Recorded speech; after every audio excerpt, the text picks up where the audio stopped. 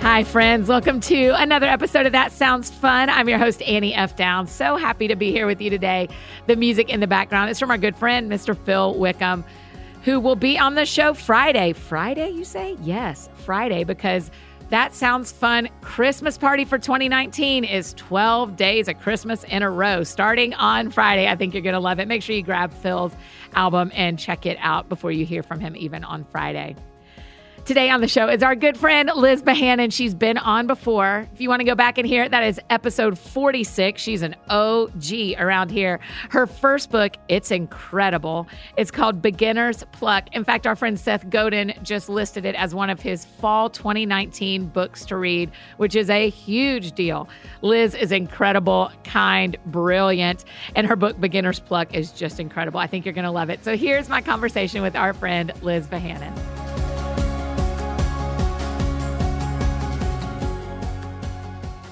This is why my mom took me to the hearing doctor like 3 times when I was a kid, because I just didn't stop yelling. And she was like, Right. Absolutely, there's no way this child could be so loud all of the time unless she's partially deaf. And the doctors were like, we're really sorry. Her hearing's like Right. perfect. And my mom was like, It's perfect. Lord. She just is. This is her. Yeah, and then I procreated somebody with the exact same problem. So funny how Oh, karma works. Listen, both of your boys are so cute. Are you just obsessed all the time? You know, I don't want to say this out loud, but yes. Yes. And I can't figure out, I'm sure it's just normal mom bias, but and Will is adorable and I love him and he's so sweet, but he's 1. So it's like, he's a sweet, sweet baby that I love so much. Theo's like a human who like has a personality and he has tendencies. And I'm like, in a weird way. He does things. Theo does things. He does things. And I just feel like, and I'm not saying that he's perfect at all. Like he has his own issues, but we're so similar that I feel like I have so much empathy for his issues that I'm just like, I feel like I'm parenting a tiny me. And again, he could grow into a very, he's only 3. But, oh my gosh, I just feel like the ways in which he's just my buddy. And I feel like we kind of see and operate in the world in a similar way. And it just kind of feels like God's kindness. But I'm like, you just gave me a little human that I understand. What does it mean when you look at your kid and you know he's just like you? Like, give me examples, because I haven't procreated yet. So what does that mean? His unawareness. His lack of awareness for he is just who he is. He's feels such big feelings. He gets so excited. And when he's excited about something, literally last night we were at a party, which by the way, he lives and dies for parties. It's just all he wants. The other day we had spent all day at the beach with our friends. And when they left, he was like, can we go to the front door to wave them goodbye? And I'm like, yeah. So we go to the front door. He waves at them just, until they disappear. And then he looks at me and he goes, well, it's just kind of a bummer. It's going to be really quiet now. I was like, hey, buddy, how does that make you feel? And he goes, just really sad, Mom. I'm really happy when everything is so loud. Oh, that's going to happen to me too. There's not a question so that I'll amazing. Get a kid just like that. And we were at a party last night and he's obsessed with food and I was cutting him a piece of pie and he literally is just jumping up and down screaming with the excitement that a piece of pie is coming. It's just he feels everything so big and he's very persistent. He has this crazy inner life of the most wild imagination, but he's constantly wanting to bring other people into it. So he's constantly directing people you're this, you're an eel and we're in the ocean and there's lava. And the other day I was witnessing him playing with a little friend and he was like, you're this and you're that. And his little friend looks up to him and he goes, Theo, I just want to be Davy. That's the little girl's name. Oh. He's I just want to be me. And Theo just looks at her so confused. Wait, what? He just looks at her, makes eye contact, and then turns to someone else. Is okay, then you're the fire eel, and you're the right. You're that. And anyway, he's a trip, and he's just one of my favorite people on the planet, and I can't believe that I get to be his mom. What is it like for your husband to live with 2 of you? That's a good question. Here's the thing: Ben and I are more similar than different. So we do not exist in this like marriage or world where there's like the opposites thing and so there are parts of Theo that are like super reflective of Ben too. So in our house, it isn't actually like he's a mini me. It's more like, oh, obviously these two people made this human. Yeah. That makes sense. There's more like shared responsibility because Ben is like a very big personality too. And he also feels very big feelings. Like we're just a big feeling family. Yes. Like we realized that when Theo was like 18 months old, we could not get him to understand like no or like discipline.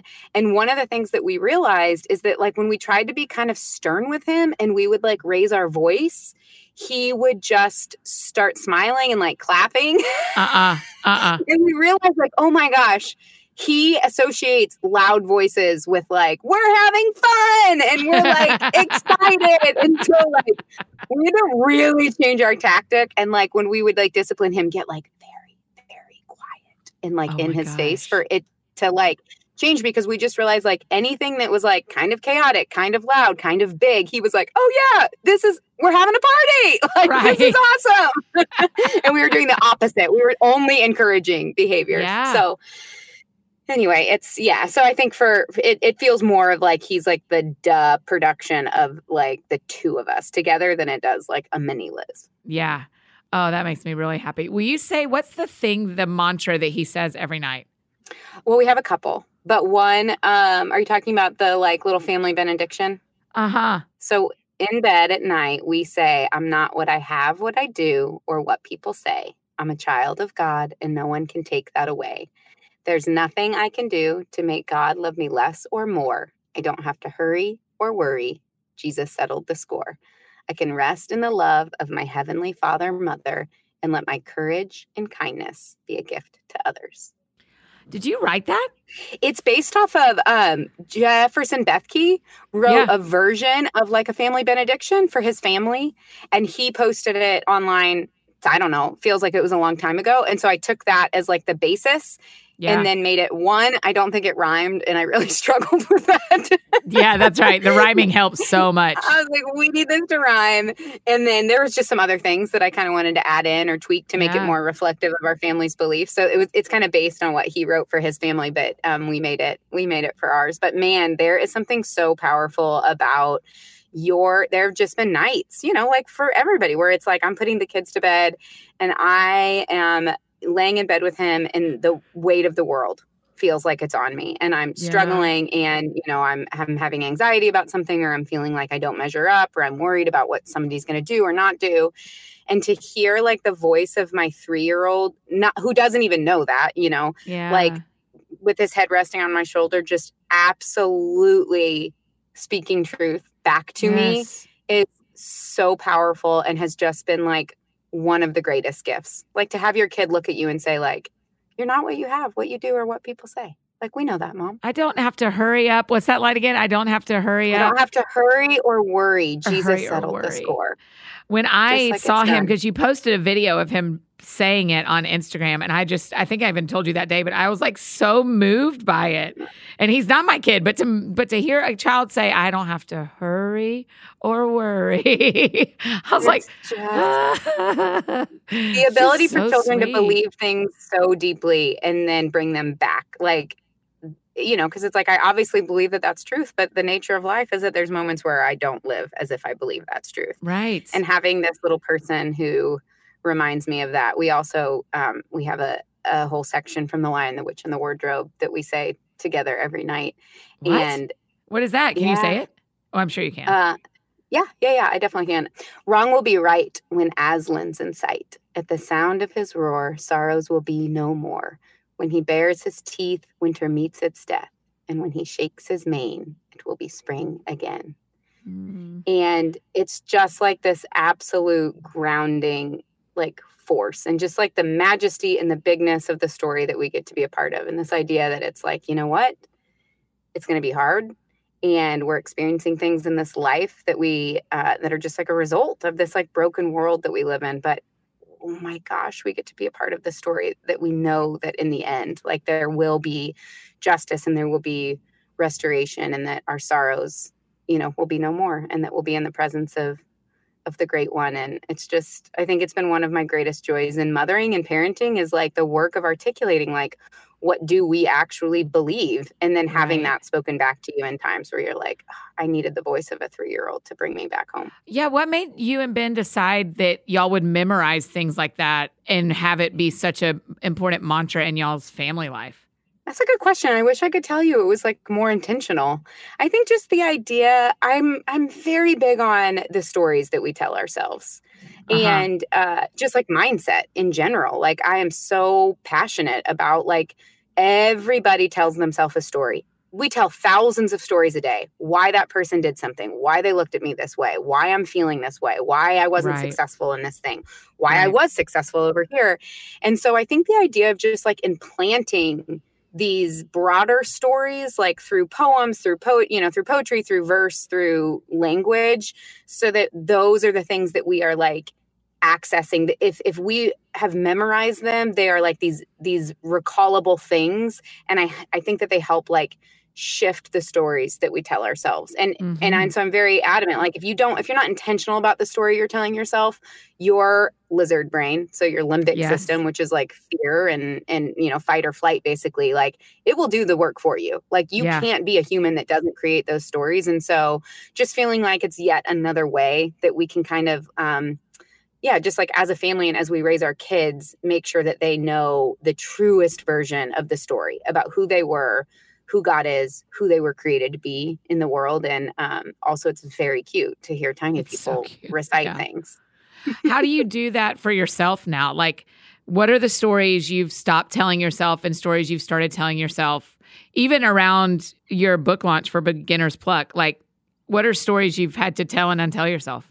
Oh my gosh, Annie, this process has been like, if you are someone who thinks you have a good handle on like who you are, what you were made to do, and like your inherent worthiness, you should go try to write a book.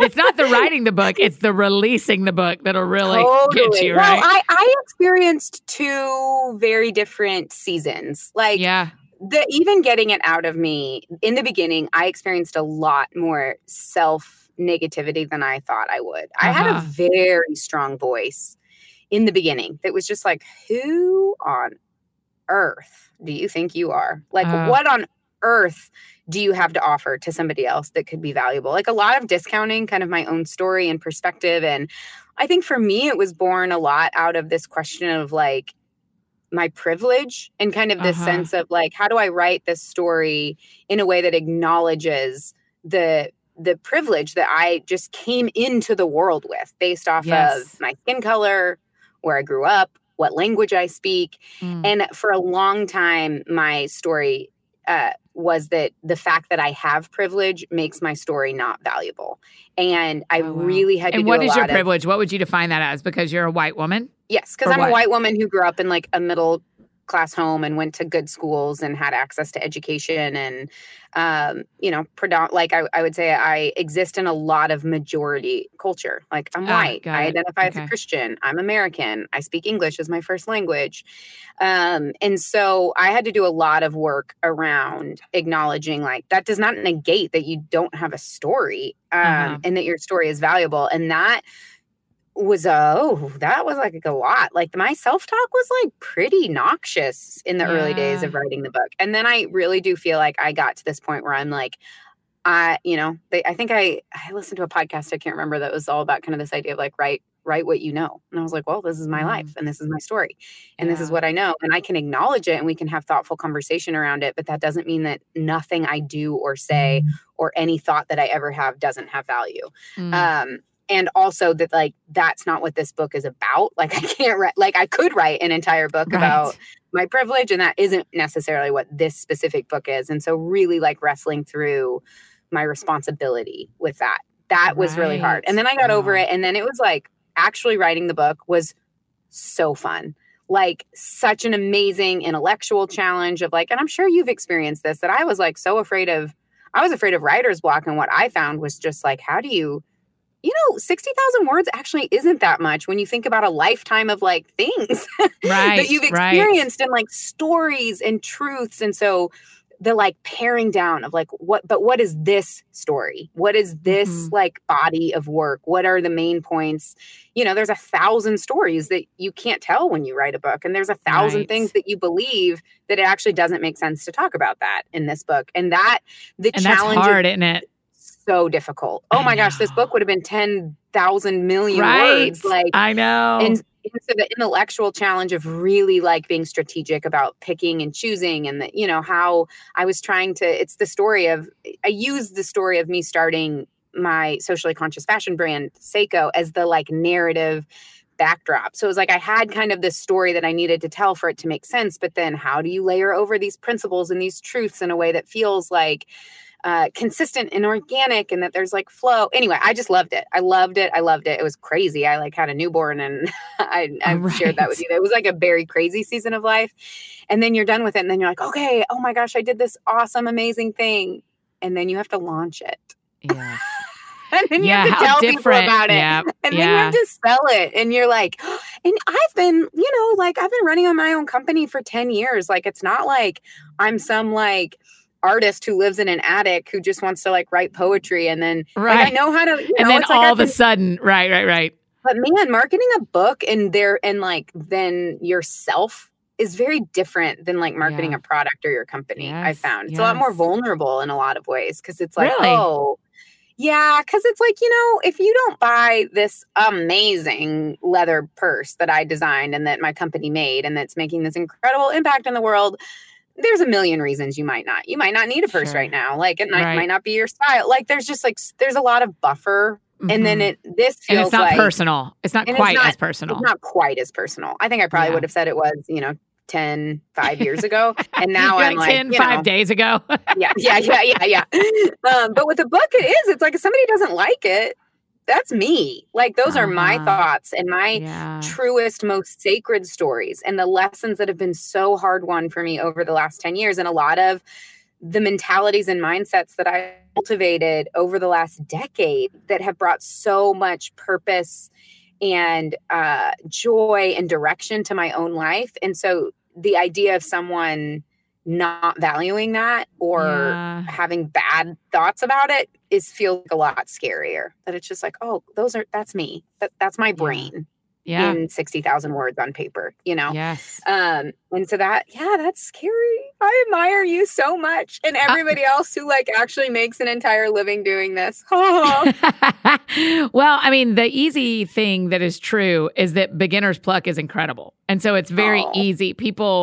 I loved it. And I think it's just it's an easy want for people. So you have that going for you.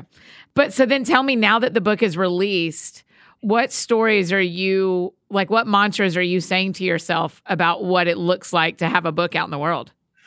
The mantra that I am telling myself is that my job is to do the work that is put in front of me with the most care and intention and excellence that I possibly can, to be faithful to the work. So whether that's in writing the book, whether that's in marketing it, selling it, who I'm talking to about it, how I'm talking to about it, how much work I'm putting towards it. Like my focus is like the input is my responsibility. The output, that's the Lord's work. That it's like good. Where it goes and whose hands it ends up in. And I think, several nights ago, I was just like kind of struggling with this idea of just like, the reach and all the stuff I know that you've dealt with before. Is it going to hit the list? Is it not? And, who's going to see it? And the Lord just so clearly put the parable of the lost sheep on my heart. And I just had this moment that I'm like, what if all of this, the writing and the labor and the fear and the vulnerability and the exhaustion, like, what if it was for one person? Like, what if there is one person out there that in their world right now, in this moment, whether it's in a time of transition or they're feeling stuck or overwhelmed or scared. And for whatever reason, it's my story and my voice and the way that I'm going to say things that is going to touch them in a different way and kind of help them come home to themselves. And I'll be honest, my first thought was like, oh, heck no. Like, I'm a business person, and my ROI on the hundreds of hours that I've put into this, like, for one person. And then I just felt like I heard the Lord saying, like, yeah, but my economy doesn't work that way. Like, that's not how I operate. And just thinking like, but like, we literally have the scripture that tells us, like, God chases after the one. Like that literally. And then I just started weeping. And I was like, literally, there might be somebody out there that, like, God would use hundreds and hundreds of my hours and my time and my, pouring everything out. Yeah. Like, he would do that. He would do that and go after one person. And in God's economy, like, that's a win. That makes a ton of sense, right? All of a sudden, all of my fervor and my fever about numbers and about sales and about marketing and about, lists and acknowledgement, like, it's all just kind of like, okay, if that's how God wants to do this, he will, but maybe not. And that kind of like changes everything. And the book it's been amazing to see it is out there, and like that it's beyond already my wildest imagination, and just knowing, like, okay, God's gonna do whatever he's gonna do. Yeah. And my responsibility is to be faithful with the output, and then to be faithful with the input, and then just like trusting and at peace with the output. Man, that has to feel true with this book and with Seiko and with your kids and with your health of your body. I mean, all we can do is be faithful to the input and trust God with the output. I have never thought of it in those terms, but that is all we can do. Absolutely. Yep. And the amount of peace, I would say, that gives me, because it's not like let go and let God, it's not, I'm so careful, especially because I'm a woman, in business. Like, I have felt so much shame from other women who I don't think mean it at all. But basically, it's like the idea that if you're working your butt off towards something, you're not trusting God enough, that it's like, just let it be. And I'm just like, okay, no, you might be called to just be a like peaceful monk who like bakes sourdough bread. And that is awesome. If that's like what God has called you to, like, I truly believe that the Lord has put a huge vision in my heart and has said, girl, run. Like, I will equip you, but I want you and I need you at least during this season. Like, you chasing after me is you in the posture of like running.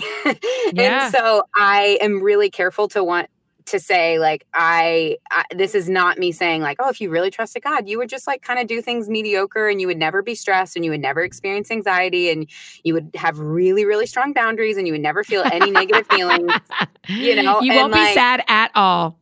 Totally. And instead, like, but this for me has given me a framework for thinking about the input of like excellence, to pour myself out to the point where like I have to have the Lord be he is my sustainer. And like that is part of, I'm going in so many different directions. No, you're doing something. You are doing exactly what we do here. You know this. You've already done this. We're great. But like, I think it's part of my complaint about self-care culture, frankly, is that it feels like we are putting ourselves into a point where it's like, yeah, but if I am meeting 100% of my own needs and building these walls and taking care of myself and never pushing myself to the point of exhaustion or never fully emptying myself out because I've got all of these boundaries and rules and self-care, and like a little bit of stress makes my radar go up, and like, I'm like, I need to pull out, I need to slow down. Like, are we a little bit maybe not like allowing for the Lord to show up and to be the one who ultimately like sustains us? And like, I'm all for taking care of ourselves, but also what if God's saying like, right now, I need you to pour out, keep pouring. Keep going, right now I need you to work really hard and be okay. Really hard, and to do the thing and to take the risk. And like, I just find in myself that like, okay, I don't even know if I'm supposed to talk about this, but I'm going to, because, and you already know this, that I had an extreme disappointment recently in the last couple days, because we had an amazingly successful launch of the book. It was Yes. so awesome. And an unbelievable launch.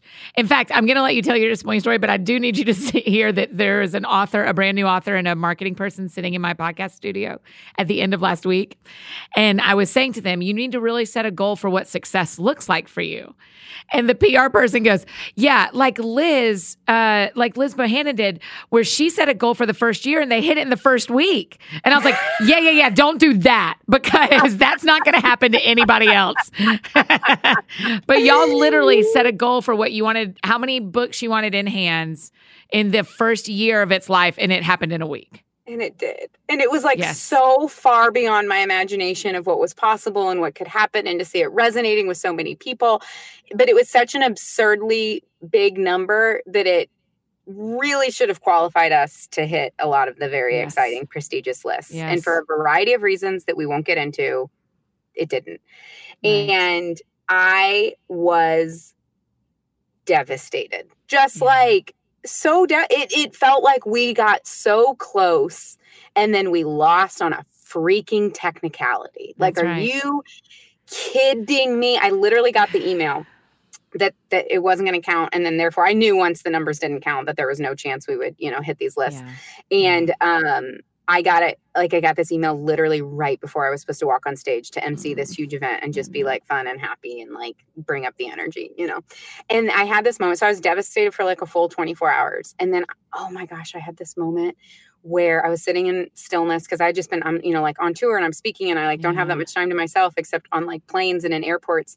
And I had this moment where I was like, to experience such a visceral and acute sense of disappointment.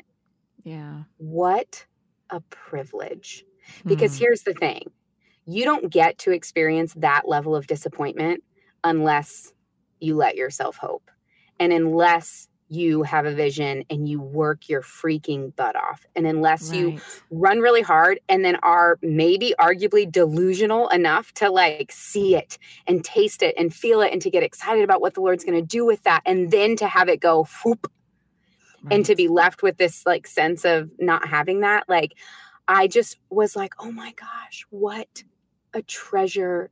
How many people will go through life never having that vision and passion, or frankly, the courage to allow yourself to hope for something. Yeah. And I have a whole chapter in the book called Don't Hide from the Shadows. And the whole concept is kind of like, you want to go out and build a life of purpose and passion, but actually what you're trying to do is keep yourself safe.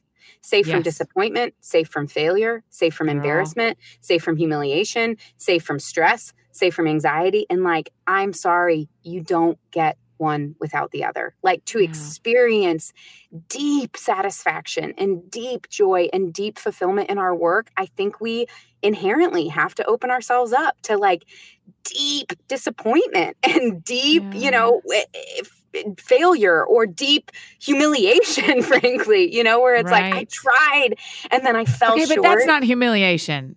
Well, I'm talking not about this. Okay, just I was about to be like, sister, this is a fluke that would break every heart. Yes, so, I'm saying, and I have been humiliated in the course of this for very different reasons of like, we set a goal and we failed, or I made a mistake. And because of the nature of my work, I lead people. And so when I make a mistake, I can't hide, I have to deal with my stuff, all kinds of different things. Same, I know. But all of those negative emotions, frankly, even, and this is kind of more of the focus of the chapter of the book, like for those of your listeners who are like, I want to go make this, I want to make the world a better place.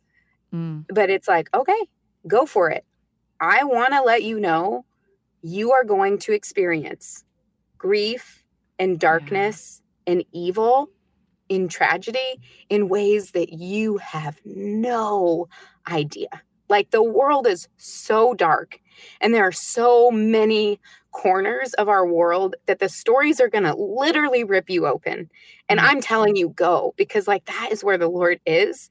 But man, do not walk into it saying like, oh, this is about like feeling really happy and being super fulfilled and having a ton of fun all of the time, because that, I believe, is the bill of goods that we're being sold right now in our culture. And this idea of like, find your dream job and you'll never work another day in your life. Oh, don't you hate that line? When people say that, I'm like, I have literally never worked harder than I'm working today. and tomorrow. And I'm in my dream job and I work so much harder and have my heart broken so much more than I ever would have dreamed of. And there's benefits and there's beautiful. I mean, we're not just saying that our jobs are terrible. Our jobs are awesome, but the best. But but nobody knows going into this how it's going to hurt. You can see all the ways you're going to get to win. You have no idea how you're going to lose. You have no idea. But man, it is so, but like at the end of the day, not only do I keep showing up, I'm like, in this book, I'm like trying to convince people to also show up and then trying to teach them how to do it. So it's like, I obviously believe that in the end, but I just believe like that is, we were created as humans. Like I believe in the depth of my soul that we were created to hold deep joy and deep sorrow.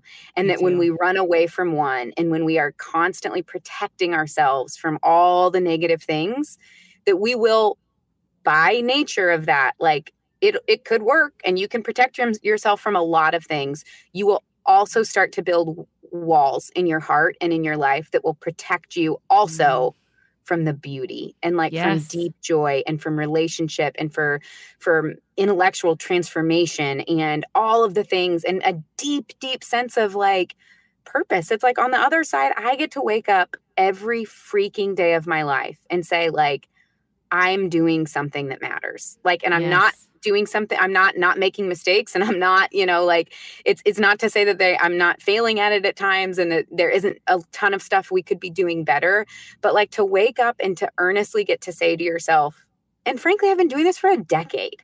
Like, and it hasn't really changed that much. Like we've made some pivots and some iterations and the mission has really extended most recently, like more to how we're impacting and creating community for women here in the US as well.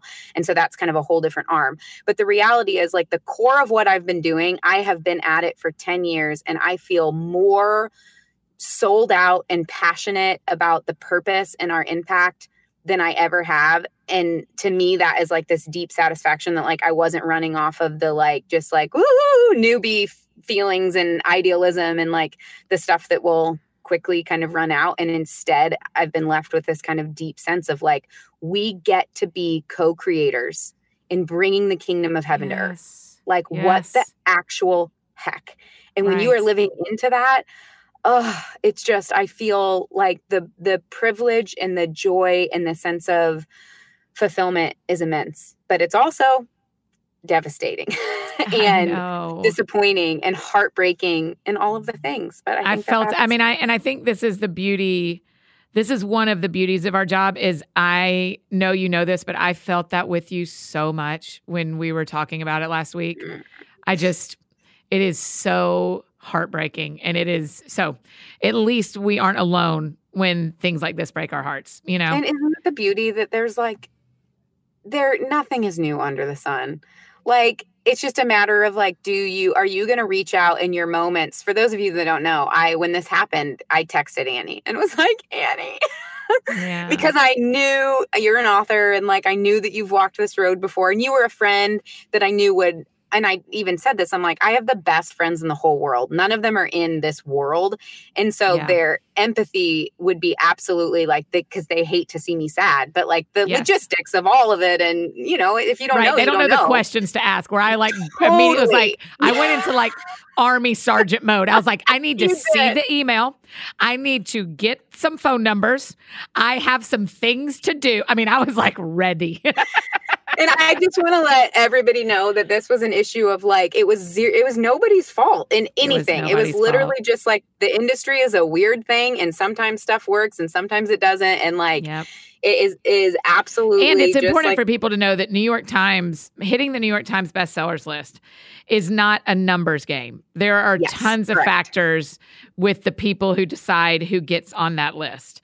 And so it is not purely how many books got put in hands. If it was just the book scan number, we would be having a whole different conversation. Yeah.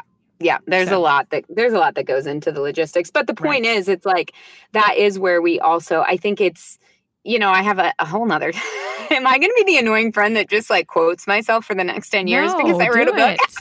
No, that is how this goes. I wrote this chapter called Your Dream Attracts Your Team. And it's really flipping this whole notion upside down in our head of like how we build relationship. And I think we all have this idea that in order to get people to like me, in order to connect with people, I need to be a giver. I need to show up for people. And let me say, there is absolute truth to that. Like, you need to be the friend that you want to be, right? To create relationships and community. You cannot sit around waiting for other people. However, when we reach out to people in our brokenness and in our need, and we allow our cracks to show, what I believe is happening is that in that moment, we are giving people permission to do the same. And that is actually how we build relationships in community. Like, if all you're ever doing is showing up with what you have to offer, you are actually not giving people the permission around you to be that phone call. We can say, and we can show up, and people say all the time, like, oh, let me know if there's anything that you need. And it's like, okay, are people taking you up on that? Like, when it's 3 a.m. and your, 3-year-old is like uncontrollably vomiting and you're thinking you need to go to the ER, but your husband's traveling and your infant, you need some, like, is that little, like, I'm this servant and I'll, help you. Like, are you going to call that person at 3 a.m.? Or are you going to call the person that called you at 4 a.m. when they needed to be at the airport and their car broke down and they didn't have, whatever it was? Like, let me tell you, you call the person at 3 a.m. who called you at 4 a.m. 2 months ago. Yeah, that's right. That person that was an actual offer that they gave you that required, I think, a lot more transparency, a lot more vulnerability, and a lot more courage to be the one who went first and who asked for help first. And without saying it, like, you are creating a sense of permission for you to be that phone call. Way more than being the person who writes in a card, like, call me if you ever need anything, let me know. And I'm not saying it's wrong to do that, but like, if we're not also showing up with our own crap and letting other people into that and asking for help, I think that's why the vast majority of Americans are so desperately lonely. And absolutely believe that they are alone in their brokenness, in their disappointment, in their shame, whatever it is because we operate out of this mentality of like, I'll give, but to ask, like, that's risky. And it is risky. It's incredibly vulnerable. And we put ourselves out there, but I absolutely believe that that's how transformative relationships work.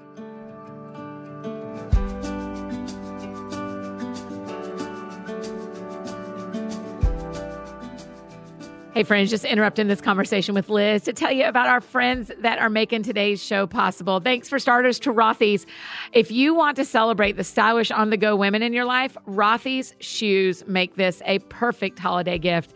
In our family, one of the things we all have to do is fill out a Google document, a Google survey to talk about what we want for Christmas. And you better believe on that spreadsheet, people have been asking for pairs of Rothy's. It is what the women in my family want, and I bet the women in your family want them as well. I have the pink ones, but I am looking at some of those. I think the pair I'm going to get myself coming up this month are those new black, you're not going to be surprised, the black sparkly ones. I'm trying to decide if I want them in pointy toe or if I want them in the slip-on shoe that looks more like a sneaker. I'll let you know, but I am thrilled about it. Rothy's are these chic and comfortable shoes, and they go with everything.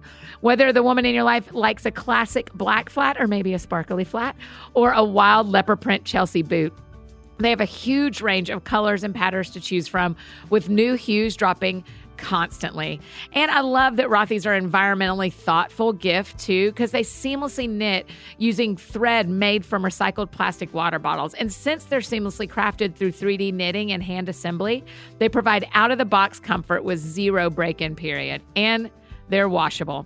So if you order by December 20th, which this gives you plenty of time, you can be guaranteed to get the shoes before Christmas and dazzle the gal in your life with a perfect present.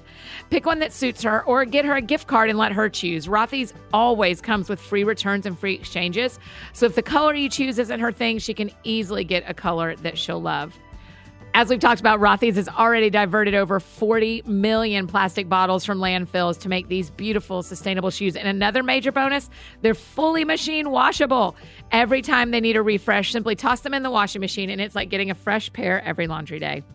So check out all the amazing styles available right now for you. And if you want to give it as a gift, the gift of comfort, style, and sustainability by going to rothys.com/soundsfun.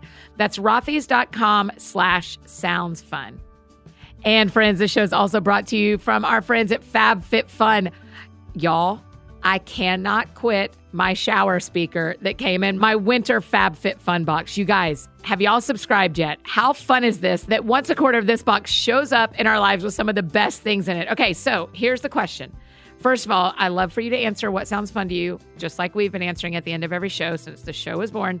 But the question with this is, what is your fab? So right now, my fab is a new leopard print cardigan that I bought. What is your fit? Y'all know I'm playing soccer right now, and I am loving it. And what is your fun? Well, I'm never short on fun, but I just finished watching season 3 of The Crown. Y'all, I mean, wasn't that awesome? I loved it so, so much. But y'all also know what's fun to me is opening that FabFitFun box. I mean, I opened it live on Jordan Lee Dooley's episode. I had a ball. I absolutely love really everything that came in the box, from the lotions and the soaps to the shower speaker. I also got a new beanie and some new gloves that I've already worn. I love them so much. The FabFitFun seasonal boxes come filled with 8 to 10 full-size beauty, fitness, home, and wellness products from some of your favorite brands, and it's all just for $49.99. And once a season, you actually go to the website and start customizing your own box. So some of the things in my box I actually picked, like the shower speaker. In just a few minutes, you have curated your perfect box, ready to be shipped to your doorstep for your very own unboxing moment. So browse around their website, fabfitfun.com, to explore and become more familiar with the brands and the products. Make it personal and have so much fun. FabFitFun is a seasonal subscription box with full-size beauty, fitness, fashion, and lifestyle products. And the box retails for $49.99, but it always has a value of over $200, which is awesome. But if you use the coupon code SOUNDSFUN, you get $10 off your first box at fabfitfun.com.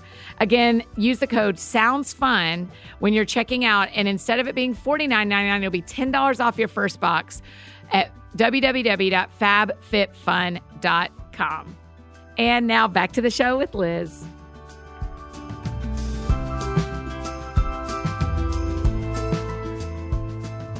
A friend of mine texted me today and said, "How did preaching go yesterday at church?" And I was like, I've got 2 answers here. You know, like I've got the, It went fine. It went great because it did go great. People, I feel like I said what I was supposed to say. The response was what I think God would have from people, you know, all that. But then there's like the personal Annie side where I feel like a mess today.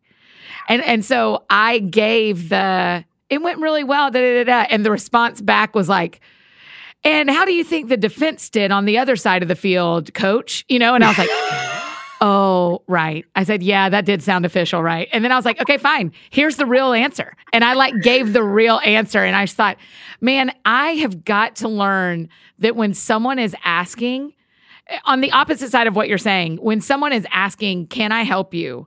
or will you answer my question? I have to learn they really mean that, or they wouldn't have said it. Yeah. Like, assume they mean that they want to know what you're actually feeling until they tell you that's not what they meant.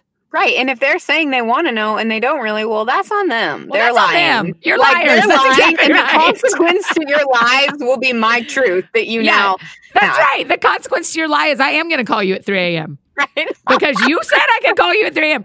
That's the funny thing to me too, Liz. I'd love for you to talk about this because for our friends who haven't read the book yet or haven't listened to your last episode, one of the things you talk about is how you live in a really intentional community. Mm-hmm. I am not the friend who shows up at someone's house. I am the friend who will text and go, "Hey, can I bring y'all dinner? I see something's going on. I know something's going on. Can I bring you dinner?" But I don't show up at people's houses because I don't want people showing up at my house without communication. But I know that there are some people that's really how they feel loved is when there are friends who show up without being invited. How do you balance that? So here's the thing. One, I will challenge you on it. Okay, do. Annie. I'm okay with that. That here's the only way that it works in our community is that you show up unannounced. You also have absolute jurisdiction. Is that the right word? I don't know. You're over allowed, your own space. You are absolutely allowed. And it is 100% like socially acceptable in our world to look at somebody and to say, "I can't right now." I need space, or, hey, we're in the midst of we're having family dinner and we just want some time. So it only works if you normalize no as well, which right now in our current culture, that is completely unacceptable. Yeah. Like if someone comes over to your house and you say, please leave, that is seen as like super rude and like, oh my gosh, is our friendship over? Like they just asked me to leave. Whereas in our world, that is like a super normal, and you just absolutely have to, it requires, it's like a family, right? Like there's like, you believe so deeply, like, oh my gosh, this friendship is so infinitely bigger than this moment, that this moment does not hold the weight of our friendship. Like this is a specific instance, and this is a moment in time. But I will also say that there have been times where it's like Ben and I will be in the thick of it and we will be in a really intense fight and someone will show up. And even when they do that and we're like, hey, we really need a moment to wrap this up. Like, can't hang out. What that does is like, well, you best believe that 2 nights from now, when I'm meeting with my women on Wednesday nights, someone's going like, hey, what was that about? Are you reconciled? What's happening? What was going on? And I may not have had the strength or the courage to, in that moment, say, well, Ben and I got in this blowout fight on Monday, but I don't actually have that option because I've chosen someone else in a way that lets people in, and there's no hiding. And that feels bad in the moment. But over the course of a lifetime, the feeling of not being able to hide is actually the thing that will set our souls free. And we can do that for each other and create lives where hiding isn't even an option, where our friends are so persistent and there's so much expectation of transparency that it actually removes that option from the table. And what an incredible gift to give people. But I don't know that we get that unless we show up, opening the door and saying like, you can stop by unannounced. But I also have the freedom to say like, I've been on the road. I've done this so many times. And we also kind of have a rule in our community that like downstairs are communal and upstairs are private. So a lot of times that's smart, it's like, because all of your houses are connected. For people who don't know, y'all's houses are like literally all by each other. Yeah, they're like all on the same property. Now there's more houses on the same street that don't necessarily share, but we very much have an open door policy. And the general rule is like downstairs communal, upstairs private. You do not go upstairs unless you've been explicitly invited, essentially. That's really interesting. There's a lot of times where it's like people are hanging out and I just got home and I'm home from the road and I just need a moment. And it's like, so I just disappear upstairs and I won't be seen for the entire night. And that is that's another thing that it's like, you know, in some relationships and communities, I think if you just disappear in the middle of a dinner party, people are like, oh my gosh, what's happening? That's weird. That's rude. Is she mad? And in our community, it's just like, she knows what she needs. So she's going to go upstairs and we're going to keep hanging out and drinking wine. But I mean, there are times that people have to be like, man, where'd Liz go? I mean, there has to be, it's not like everybody is just satisfied with all that, right? There's got to be some times where things get sideways. What do you mean? Like, I would just imagine that there are times where, because the way it's sounding is that everybody's like, hippie, peaceful with each other. There just has to be times where someone needs you and you're not available, or you need someone and they're not available, or two friends need each other and it causes friction. Oh, sure. Yeah. Yes. Yeah. But I think that happens in the context of like, let's actually sit down and have a conversation about this. And you get to tell me like, hey, it seems like you've been kind of absent from the community lately. What's going on?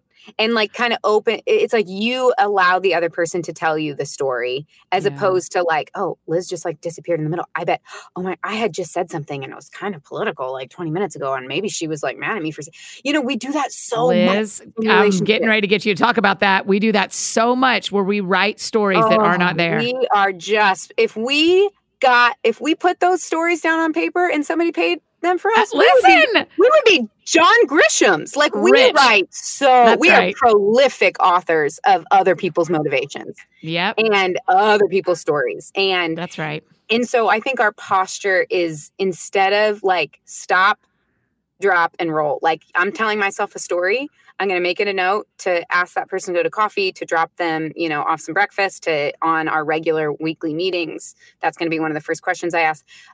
my job is to create the space so that you can tell me the story, not to write my own stories and then get all in a tizzy. And then there's so much of the work of relationships is just unwinding each other's stories. And like, I have to convince you that your story isn't right. And it was about me. So instead, just like creating the space. And then a huge thing is just trusting. Like when someone's like, okay, that actually, it had nothing to do with you. Your posture being like 100% understood. Okay. And great. sometimes you do, like sometimes I have to confess my stories. And Ben and I do this in marriage a lot. Like that is language that we use where I will confess to him, this happened and this is the story I'm telling myself about it. Yeah.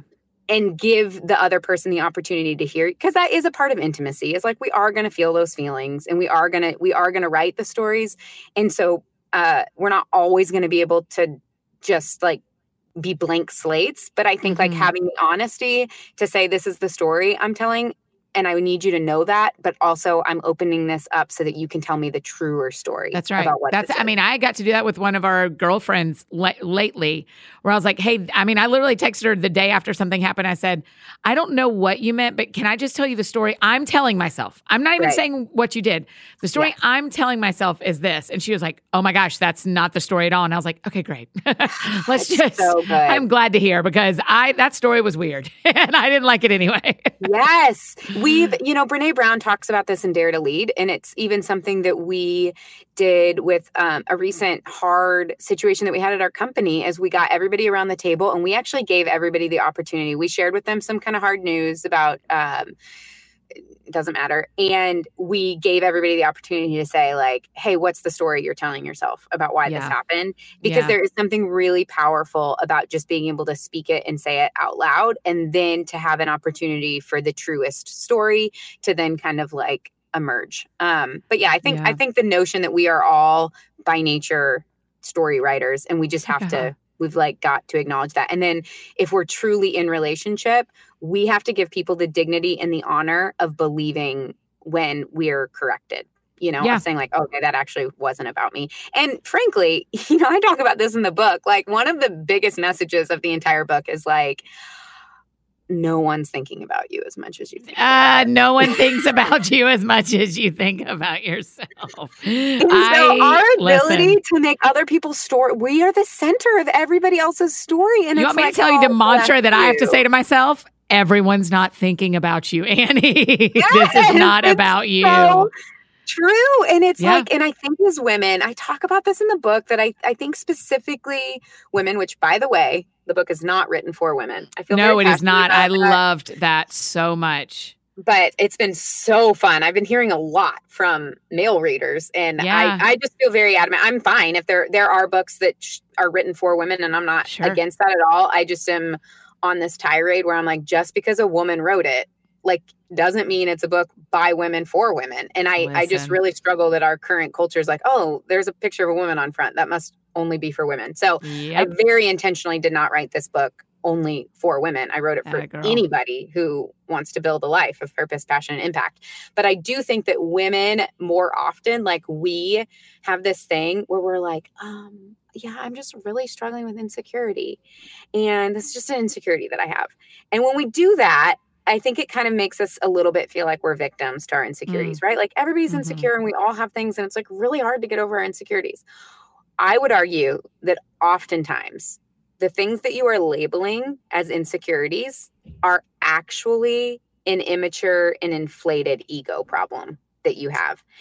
And I mean that because I'm saying you are actually, what you are saying is like, I'm so insecure that they thought this certain thing about me. And the reality is like, oh, actually your problem is you think that they're still thinking about you 3 days after that conversation. Right. Like you're laying in bed with your cheeks flushed and burning with embarrassment, thinking that a whole handful of people are also laying in bed thinking about that stupid thing that you said. Like, blessed child, no. Like one of them is in a fight with her husband. The other one's trying to figure out how she's going to get from her board meeting to soccer practice on time. The other one's thinking about, his sick mom. Like, you are not the center of the universe. And I find that when we reframe that, for me, it has been incredibly helpful when I am feeling that sense of what I used to label as insecurity. And I go, oh, that's just your immature ego. That's your immature ego that needs a little bit of maturing. Man, you are so tough on yourself.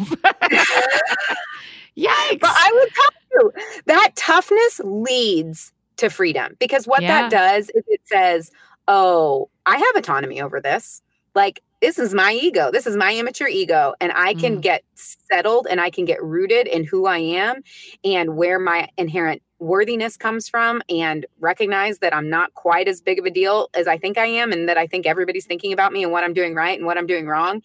And that it motivates me. It gives me a sense of like, this is you. And like, you have the opportunity to mature your own ego and to move beyond that mindset, as opposed to this, like, I'm just like paralyzed with insecurity and I'll probably just always be that. And instead go like, actually, like, this is an ego problem, because I feel very motivated when I think I have an ego problem to fix it. Yes. I don't feel that same amount of motivation when I think I have an insecurity problem. Yes. Yes. Because you just think I need to sit here and be healed, not like buck up and do something. Yes. Yeah. Yeah. You are mean to me, and I'm listening. No, I'm just kidding. You're not mean. You're not mean. I mean, the whole spirit of the book is that, like, I open up the book with a chapter called "Own Your Average." That's like literally, I love that one. Yes. And I'm like, my guess is that I'm probably the only person that's in the quote unquote inspirational self-help aisle of Barnes and Noble that is, you're going to open up in the first chapter you're going to read as like, we need to get some things real straight. Uh-huh. You're probably pretty average. You're probably pretty average, yeah. And like, work from that and stop spending all of this wasted time and energy and angst. Like, am I special? Am I above average? What are people going to think about me? And it's like, because here's the thing. Energy cannot be created nor destroyed, right? Like, we have a finite amount of energy, and every ounce of energy that you recover from asking yourself that stupid question of like, am I above average? How do I measure up? Who's in front of me? Who's behind me? Like, you can redirect that energy into going, who did God make me to be? Yes. How do I do that out in the world? How do I create? Like, because that takes a whole lot of energy. Yes. And people, you need every ounce of energy you have to go do the incredibly good and meaningful work that you were created to do. And every minute that you waste over here comparing and scrolling and tapping and liking, that is less energy in watts that you then have to just go be who you were created to be. Yeah. I often, one of my, we'll just keep using this word, one of my mantras that I say a lot is that whatever the thing is that's trying to distract me, I'm like, I just actually literally don't have time. Like, I just don't have time.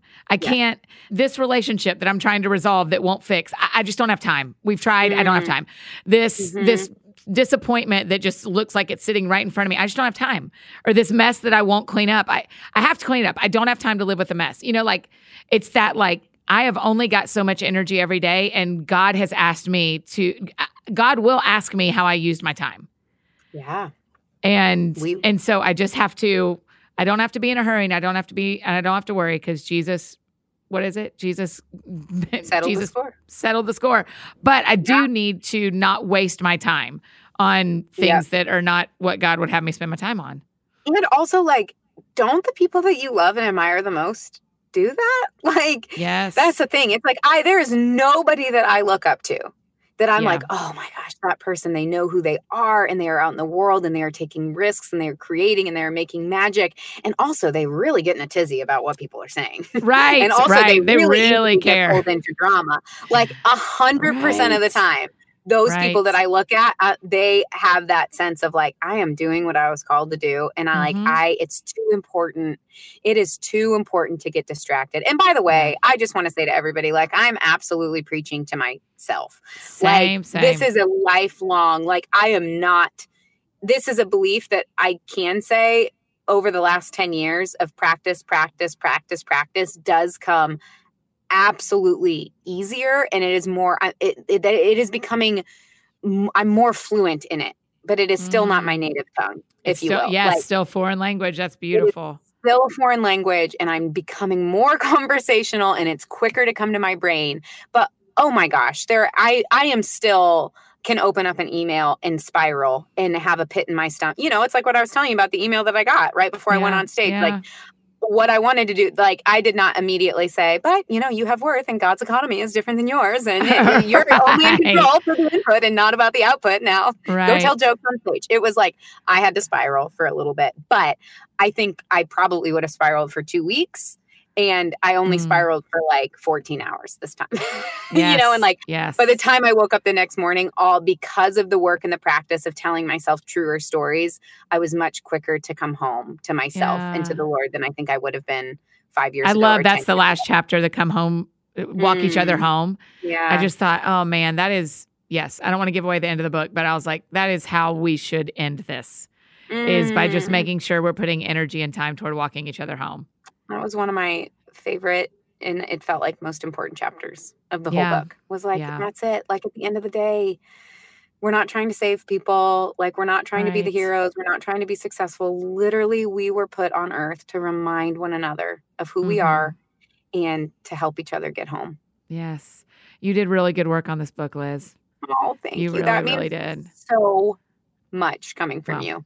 I mean it. So I want to do a couple more things. I know we're running low on time. I want to talk about Hamilton for a minute. Do you have time to do that? I could literally be in child labor, and I would say, yes, I have time to talk about Hamilton. I just thought your experience in Hamilton of crying like crazy, like I did too. And then afterwards, you were just so just talk about, you saw Hamilton for the first time a couple of weeks ago. I did. I saw it in New York a couple of weeks ago. I went by myself, like totally on a whim, walked into the theater, and I was like, okay, what do you have for me that is cost less than, the national deficit? That's right. And got an amazing seat because I honestly just felt like it was God's kindness. Center orchestra, started crying in the first act, just didn't stop the entire show. Had you listened to the music? Had you been? Oh, yeah. Did you know it? Yeah. Okay.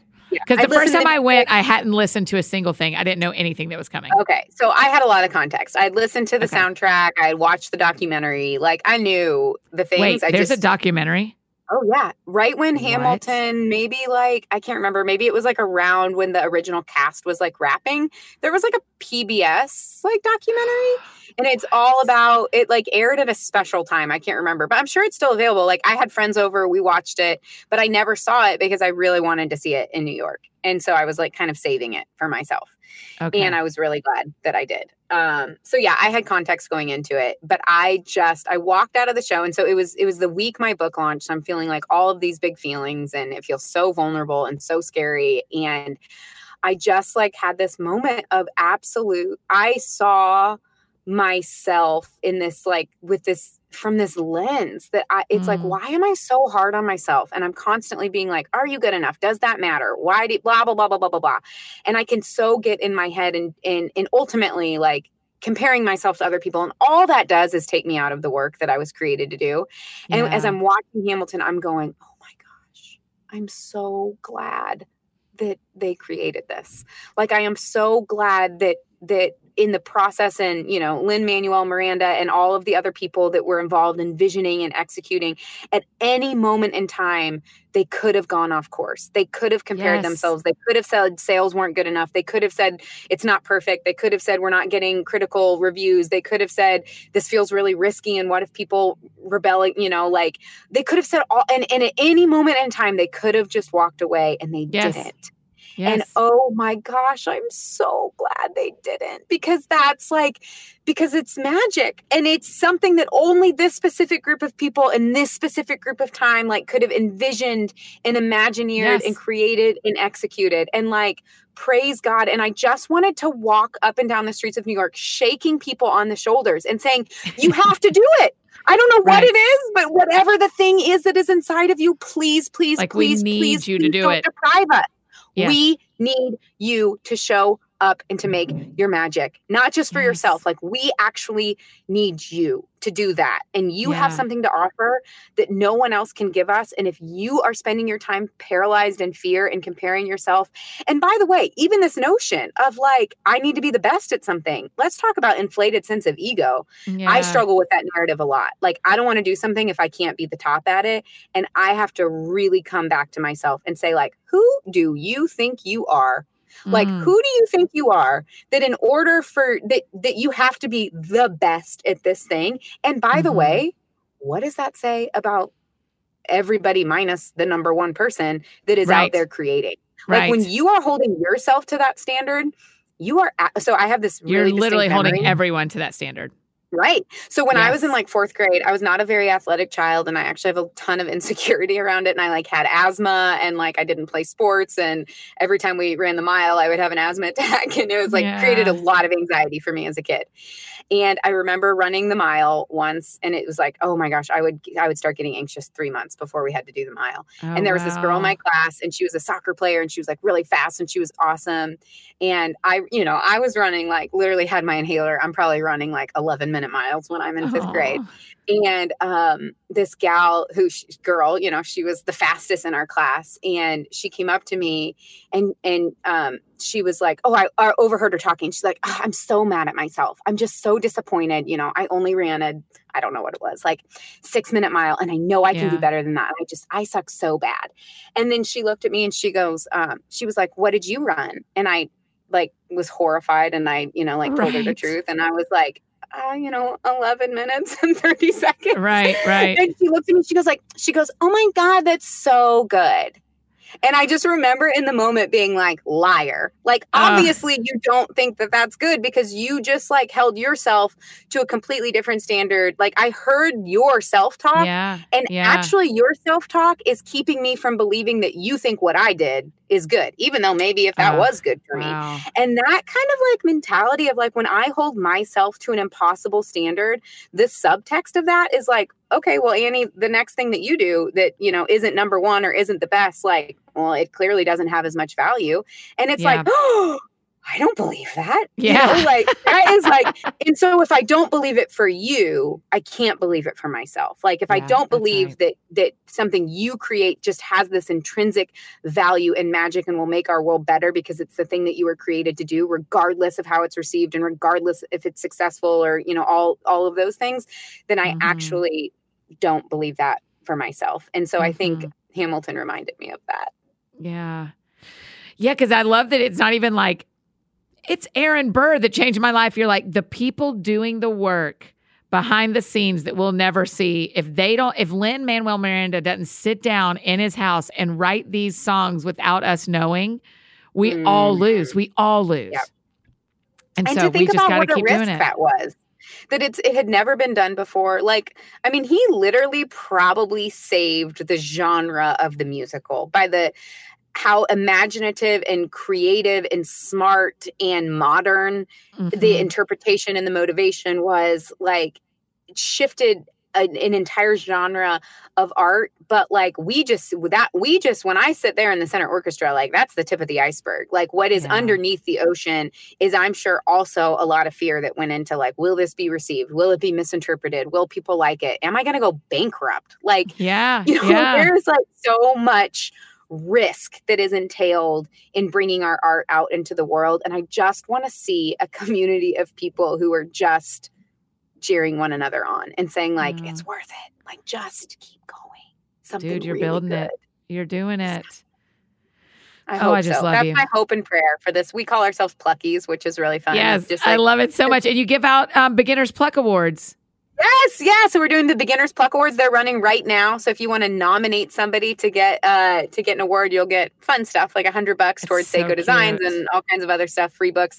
But it's really just like, how do we create a community that is calling out beauty and bravery and courage in creation, Yeah. and just decide we're going to stand along one another and remind each other of who we are and who we were created to be. Yeah. Man, I've never thought about creating an award to give away, but I'm very inspired. I love giving awards. So that may be happening. I may be copying you very soon. I love it. Hey, Annie, steal like an artist. That's There's right. nothing new. It's so, I don't know if you've had this experience, but I had like multiple people reach out to me that, wanted me to have them on their podcast or their blog.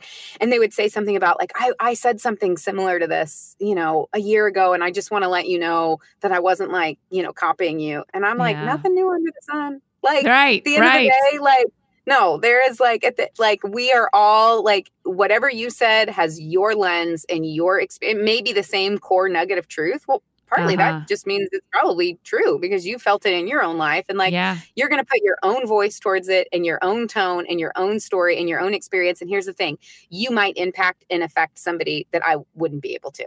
And like, I don't need to be the hero of this story. Like, I just want you to go create what you were created to do and impact the type of people that you were created to impact. And I think that mentality of just like knowing that we were each created with such a unique voice and perspective, and that like we will impact people. And that was a big narrative for myself in writing this book, that it was like, what if God just has it orchestrated that like there is something about my background or my experience or my voice or my humor that will allow an entrance into someone's heart that may have heard this message 75 other times, but it didn't resonate with them, you know? And I think about that a lot. I just gave a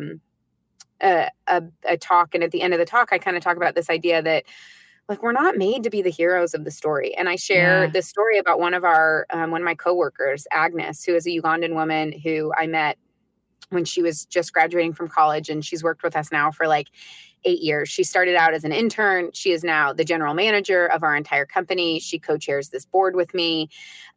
She's traveled all over the continent. She's come to the United States. She's like speaking and inspiring, you know, Seiko fellows who are the women who sell our product here in the United States and other entrepreneurs.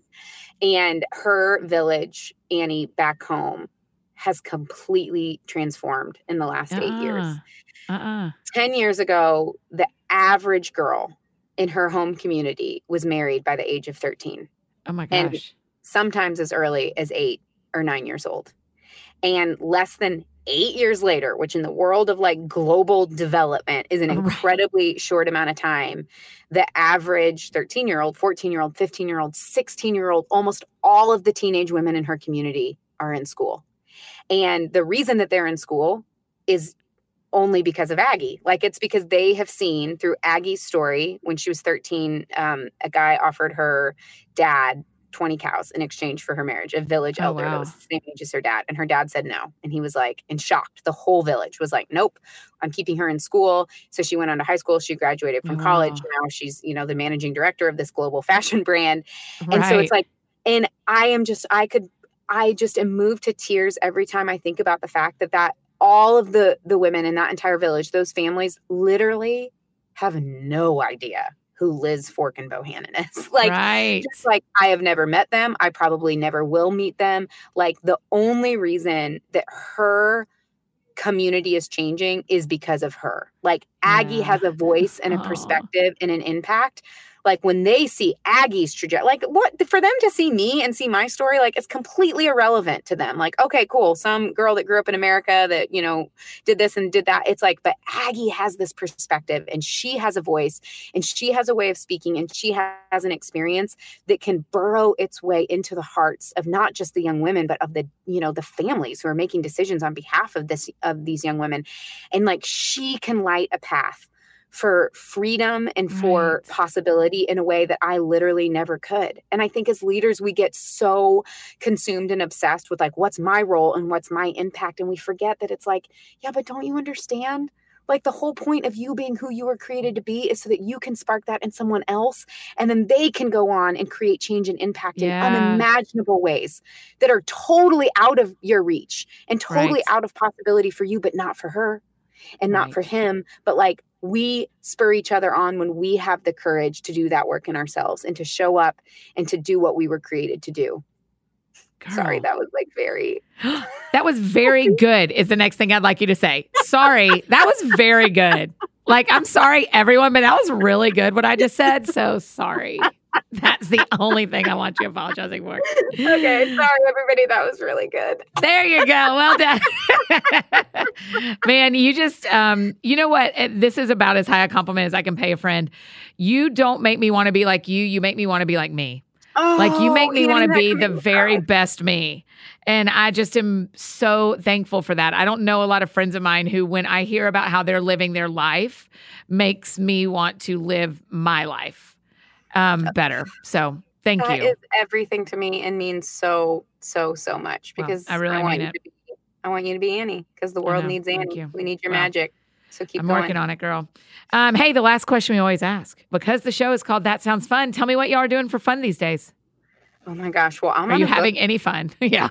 I'm having a lot of fun in life right now. It's like high octane fun in the sense that it's like pretty intense, but I have to say it. So I'm on book tour right now. I'm in Seattle. So we've got an event tonight and we're like in the thick of it. And I will say I was having like serious anxiety about this up until it started. And now I'm just like, this is fun. Like, are you kidding me? We're going to have an entire building full of people who are like coming to like hear about this book and to meet other awesome people in their community. And like, I get to kind of be a part of that. What the heck is this actual life that I'm living? Also, I get to do it with my husband, which is so he's fun. With you.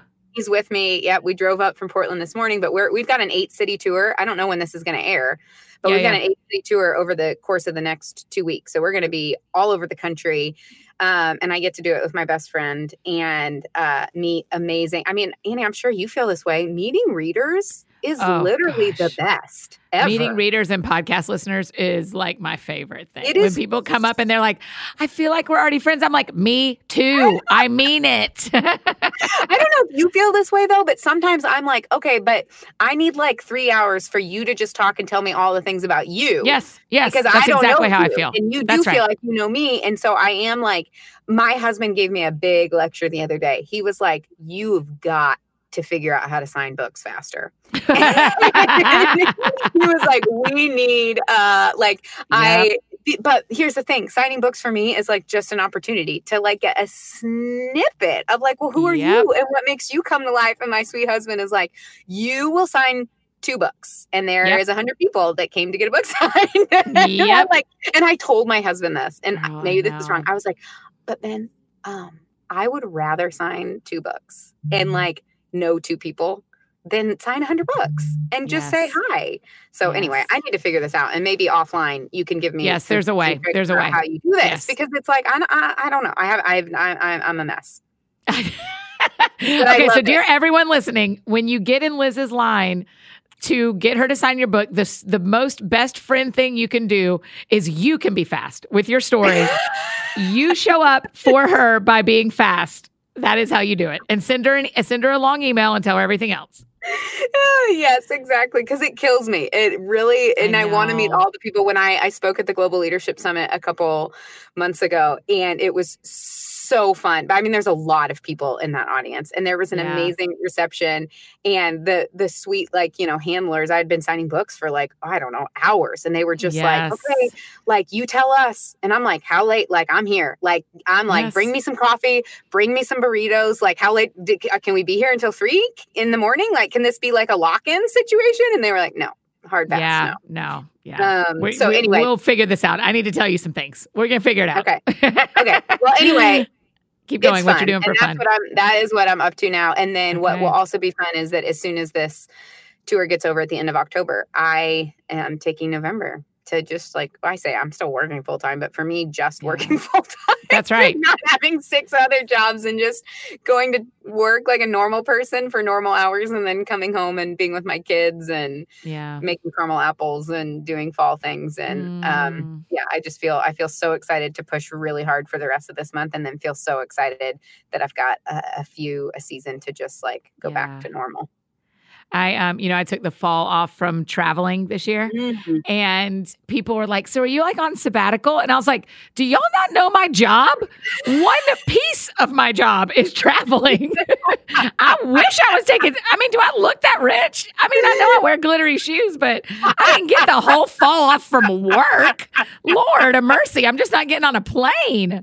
That's 2 different things. So when you say that like you just have to do your job, I'm like, girl, I feel that so hard. Right. Like my version of sabbatical right now is like, working 45, 50 hours a week, like raising tiny children, like, all of the things. But I think you probably know this, when you're in a season where like the crazy is really crazy, normal life feels peaceful. And like restful. Do you feel that way? Yeah, that's exactly right. Yeah, totally. I'm like, that's what I'm getting ready to get into. I have a book due at the end of the month, and then I'm like, okay, and then we'll do some normal stuff for 2 months. Yes. Yes. So will you ever take a sabbatical? I don't. Yeah, my hope is when I get married, we get some time off. That would be my hope. You know what I mean? Like, there is a break for that. That would be my hope, where it's more than just like a week. I mean, we don't need to go on a 6-month honeymoon, but I just would like a little break from work. Because when he jumps into this life with me and I jump into his life with him, he'll already know this speed and this exists. I think it would be nice to have a little bit of extended sabbatical. Yeah. And I'm right at 7 years of this being my full-time job. So you're kind of supposed to, Sabbath I listened at some to point. Your podcast with Lauren Daigle. Yes. 1, so good. 2, I was like, oh my gosh, I missed it. I know. I blew through 7 years ago, 3 years. And you're going to really get it at 14. I totally missed the sabbatical memo. Oh my gosh, do I wait until 14 or do I go now? I don't know. I'll call Lauren and ask her about it. Yeah, call Lauren. That's right. Oh, you're so funny. All right. Well, I love you, sister. Thanks for doing this. So fun. Thanks for having me.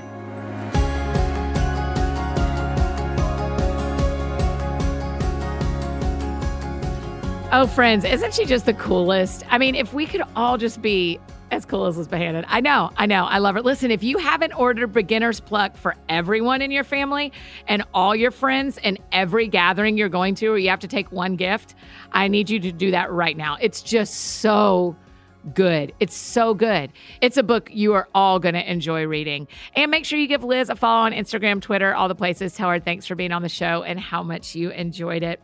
If you need anything else from me today, I'm embarrassingly easy to find. You know this. Annie F. Downs. F as in full of joy, because I love getting to talk to Liz. That was such a treat. Annie F. Downs, Instagram, Twitter, Facebook, all the places you may need me. That's how you can find me. Get ready for a big week, friends. Thursday on the show, we have, one of the pastors I adore on the planet, Jeff Henderson. And then Friday, we start our 12 Days of Christmas with Phil Wickham. So you need to do some stretches, get ready. We're about to have a lot of shows in a row, but I promise you are going to love them. So go out and do something that sounds fun to you today, and I'll do the same. We'll see you back here on Thursday with Jeff, and enjoy these couple of Christmas stories as we head out.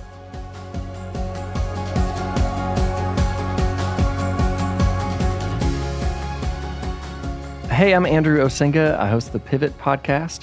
One of my favorite Christmas memories, my wife and I were newlyweds, and we had no money in this little house. And Christmas morning, I walked down, and there was a ping pong table in our garage.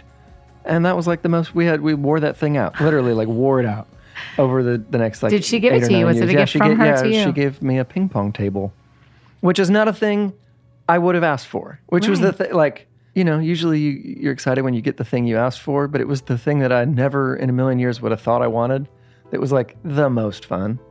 It was just great. Hi, my name is Julie Roberts, author of Beauty and the Breakdown.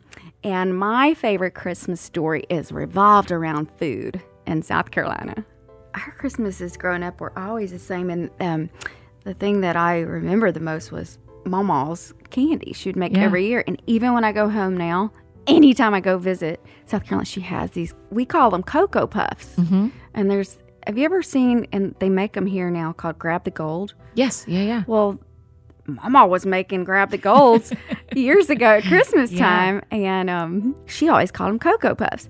And so when I think of Christmas in South Carolina growing up, and even now when I go back, Mama always, and even if I am late to Christmas, I sometimes can't go right on Christmas, and my family's all gone, but Mama's there, she has saved me one Cocoa Puff. How big are they? Holding your hand big? Yes. And it's what, oats? It's oatmeal and peanut butter and cocoa and butter. Yep. And I've tried to make them myself, and I can't do it. But Mama has them mastered. And if you can't get Mama's, then you can go they'll grab the Golds in the grocery store or them. And I had one today. Yeah. And I love them. I eat them for breakfast sometimes. Me too, girl. Yeah, they're great. But they always take me back to Mama and at Christmas time in South Carolina because growing up in the South, food is like comfort, and Mama's Cocoa Puffs at Christmas time are always comforting, and it just made me happy. Hey, I'm Ryan Hall. I'm author of Run the Mile You're In. And my favorite Christmas memory was from Addis Ababa 4 years ago in 2015.